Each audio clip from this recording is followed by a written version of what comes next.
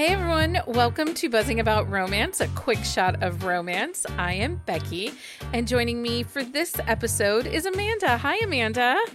Hi, Becky. So on this episode of A Quick Shot of Romance, we are reviewing Let Me Love You by Brittainy Sahin. And for you, Brittainy is one of your one-click, she writes it, I read it authors. Absolutely. I will read anything she puts out. And I have. And I was going to ask, so you have read her complete backlist, like you are immersed in her world? Absolutely. I've read everything that she's written. So this is only my second book by Brittainy. And I do wonder if knowing the world makes the reading experience a little better. Even though this is a book one in a new series, it does live within her world. It does. And I think it makes a big difference when you're reading her books. She has, a lot of character crossover. I mean, you don't have to know it, but I think it makes it better if you do. I wonder if the reading experience for myself would have been better if I had at least some context of some of the actual side characters, because I didn't. Yeah, and I think that's important. And I even think it's important to read the book that comes before this one Until You Can't, in order to get a full backstory on Enzo, especially, and a little bit on Maria. So actually, Leah and Lindsay did a quick shot on that book. I think late last year. It might have been earlier this year. I can't remember when it was. But I will link it in our show notes. So this is only the second time I've read Brittainy Sahin. This is also book one in a new series that she has with Montlake. Yes, that's correct. And it's also her first trad published book. Okay. Ever. That's exciting for her. Yeah. Okay, so we'll link the synopsis of this book in our on-the-shelf show notes at buzzingaboutromance.com. The release date for this is October the 10th October 10th, 2023. I don't know why that was so difficult for me. And we are going to keep this relatively spoiler-free, but it will not release till it'll be about 3 to 4 weeks after release. But we will keep it spoiler-free since it's kind of a new release. The tropes in this book are age gap, romantic suspense, second chance, friends to lovers. There is a mutual pining happening between the two of them. There is, for a long time. And then it's a single mom. And then, so I'm going to ask you this. As I was reading this, because Enzo himself is kind of holding on to some secrets. He keeps his cards pretty close to his chest. He does. So there is a little bit of deception trope within this book. Yeah, there is. He's keeping some things quiet, some big things quiet. So, yeah. It dawned on me as like when I was trying to think about it and I'm writing my review and I'm like, what were some things in this that either I wish I had known going in or that might be why I didn't love it. Like, it's a very well written book. It is very well written. Grammar is on. It's edited well. There were just little things, some character arcs and some pacing issues that I struggled with. And one of the things I really struggled with is Enzo himself. And I wonder if some of it was because he was keeping secrets. Yeah, I think, part of it's he's keeping secrets. And like I said, I think you get a little more of his chef side in Until You Can't. Oh, yeah. And I think, which I think you were missing in this one, but well, yeah, because he's a chef, and in this entire book, he doesn't freaking cook once. I know, and I'm like, I think not even scrambled eggs for her. Not once does he cook. Yeah, and I think in Until You Can't, you see that side of him, and I think this book is more about the secrets that he's hiding and how those are disrupting the life that he has chosen for himself. So this is a series of standalones, but I think they're going to be interconnected standalones because my understanding is that this is a 3-book series and it's 2 of his brothers that are going to be the other 2 books. Yes, it will be Constantine and Alessandro are his brothers. Okay. POV on this is dual first person. Put out was percentage was, so it's technically actual sex is 66%, but it gets spicy at 18%. Spice in this book was good. It really was. And it got spicy, like you said, quick. Yeah. Audiobook narrators for this, which will make Leah so happy, is Connor Crace and Ava Lucas. She has a thing for Connor, so Oh. she likes his narration. Okay, so is there a third act breakup? I'm gonna say no. It's more dark moment, don't you think? Yeah, I agree with that. No, no real breakup. I feel like this is like outside forces because this is romantic suspense. It is. Um, And Go ahead. yeah. Yeah, I was just gonna say, yeah, they don't really have a breakup. It's more his kind of secrets coming out. Yeah, Yes. secrets catch up to them. Um, so our heroine's name is Maria and our hero is Enzo. And that prologue sets this book up very well. It does. You get a lot of backstory on why they're pining for each other, I guess. Well, and you and I have an episode coming up that we're talking first kisses. Oh, I have this one. Yes. This book has a pretty freaking delicious, amazing, hot first kiss. Yes, it is. It's way up there on my list. And so, like, honestly, I have zero complaints about the spice in this book. The relationship made sense. Again, it's friends to lovers, and we know what I think about friends to lovers. We do. But there was some, I liked, one of the things that I really liked for Maria herself was when Enzo put his boundaries and his walls up, she went out looking for somebody else. She did. She said, "I'm not going to wait. You know, if you're not ready, then I'm going to put myself back out there and start dating." But she had after the prologue, you find that she had married, and is now going through a divorce and has a little girl. And I like that she tried to move on with her life, that it wasn't just her, sitting in a corner singing, all alone or something. Yeah. She really did try to move herself out there, but Enzo is like seriously almost obsessive protector, like borderline stalking. Oh yeah. He's definitely all up in her business. She has no idea the levels that he's gone to be all up in her business either. He makes it convenient for her to move in next door. His neighbor moves out, and so they're not only friends and he's looking out for her, but he's moved her in next door. So and the neighbor moved out under dubious circumstances. Some help from Enzo. Yeah. So I think this is probably going into this is some of my problem. Enzo is an enigma. This is his book, right? Like this should be the big character arc. I should be able, especially because this is her first Montlake book. So this might be someone's first experience with her because these are a little more easier to get, right? Yes. You can get them through Prime reading sometimes and stuff like that. And Enzo is this big enigma. And he's holding in all these secrets. And it was really hard for me as a reader to connect and to grasp who he was. No, and I can see that. If I didn't know him from the previous book and I didn't know all of the stuff surrounding it, I can definitely see that where that would be hard to understand. Yeah, so Enzo is former mafia member. Like his family has ties to the mafia, but they went legit while the other side of the family stayed in the mafia, the cousins. Yes.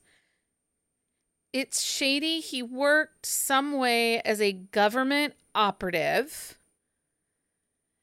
and but also was in the army, who now works as a chef and is a business partner to Maria's sister. Yes, all of that. All of that. And All of that. so I think that for me coming into it as a first read, like I have no connection to any of these characters. To me, it felt like a lot.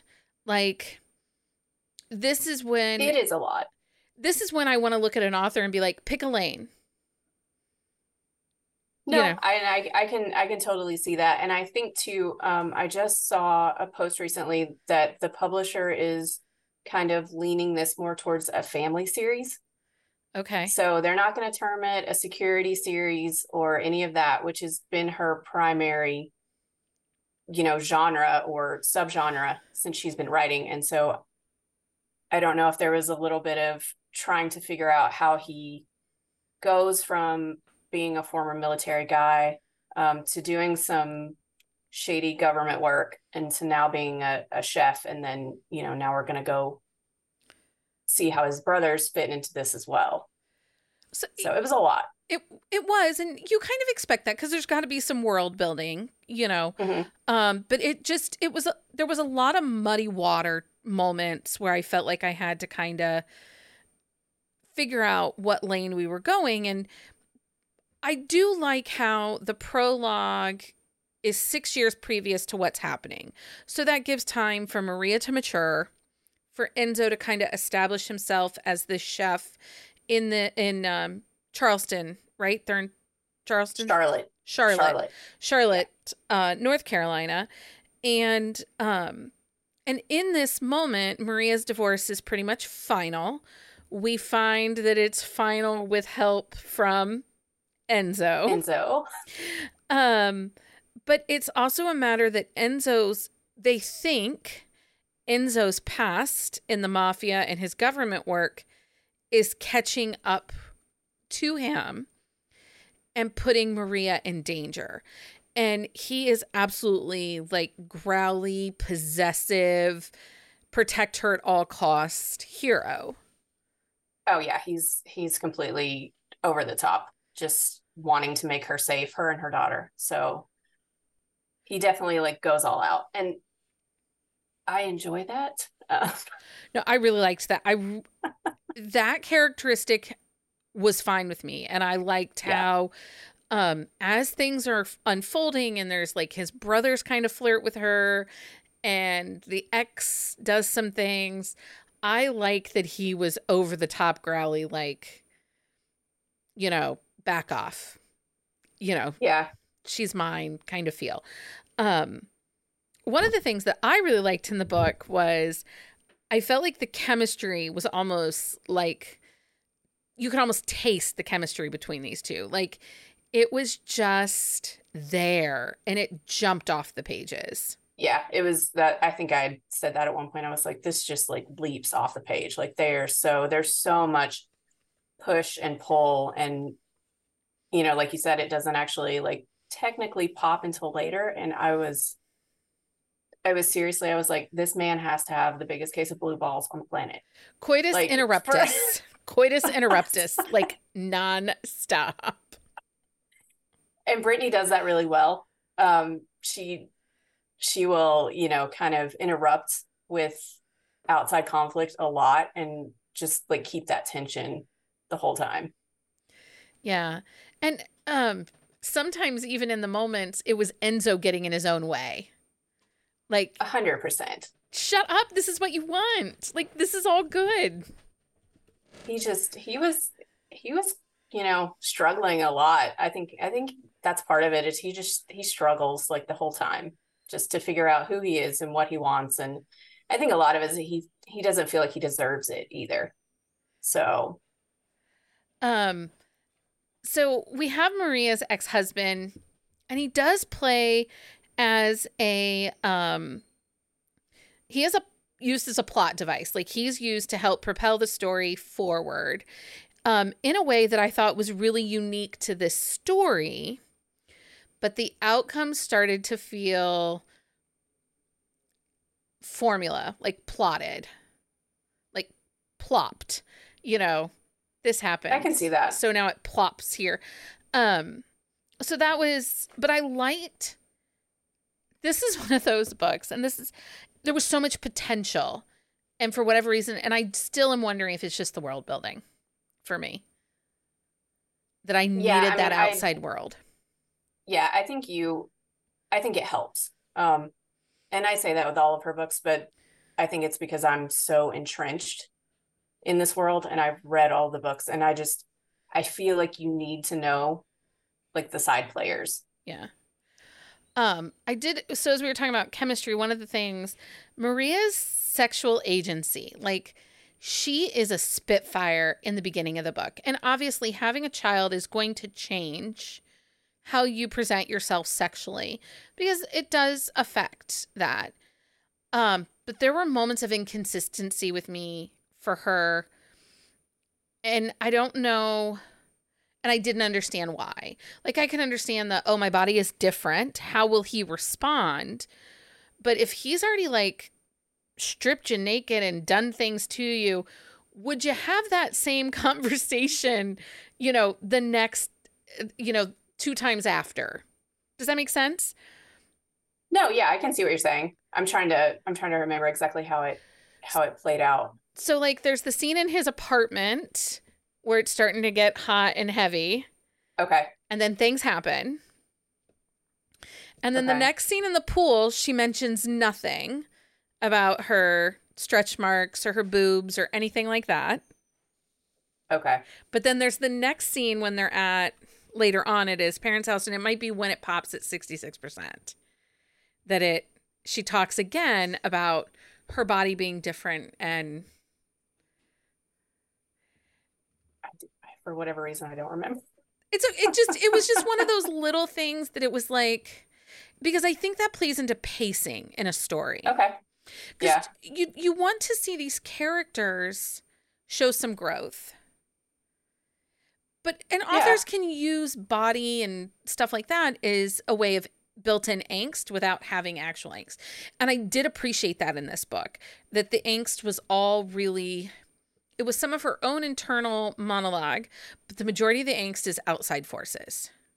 Yeah, the outside conflict's the main angst. I think Enzo probably has more internal angst than Maria does.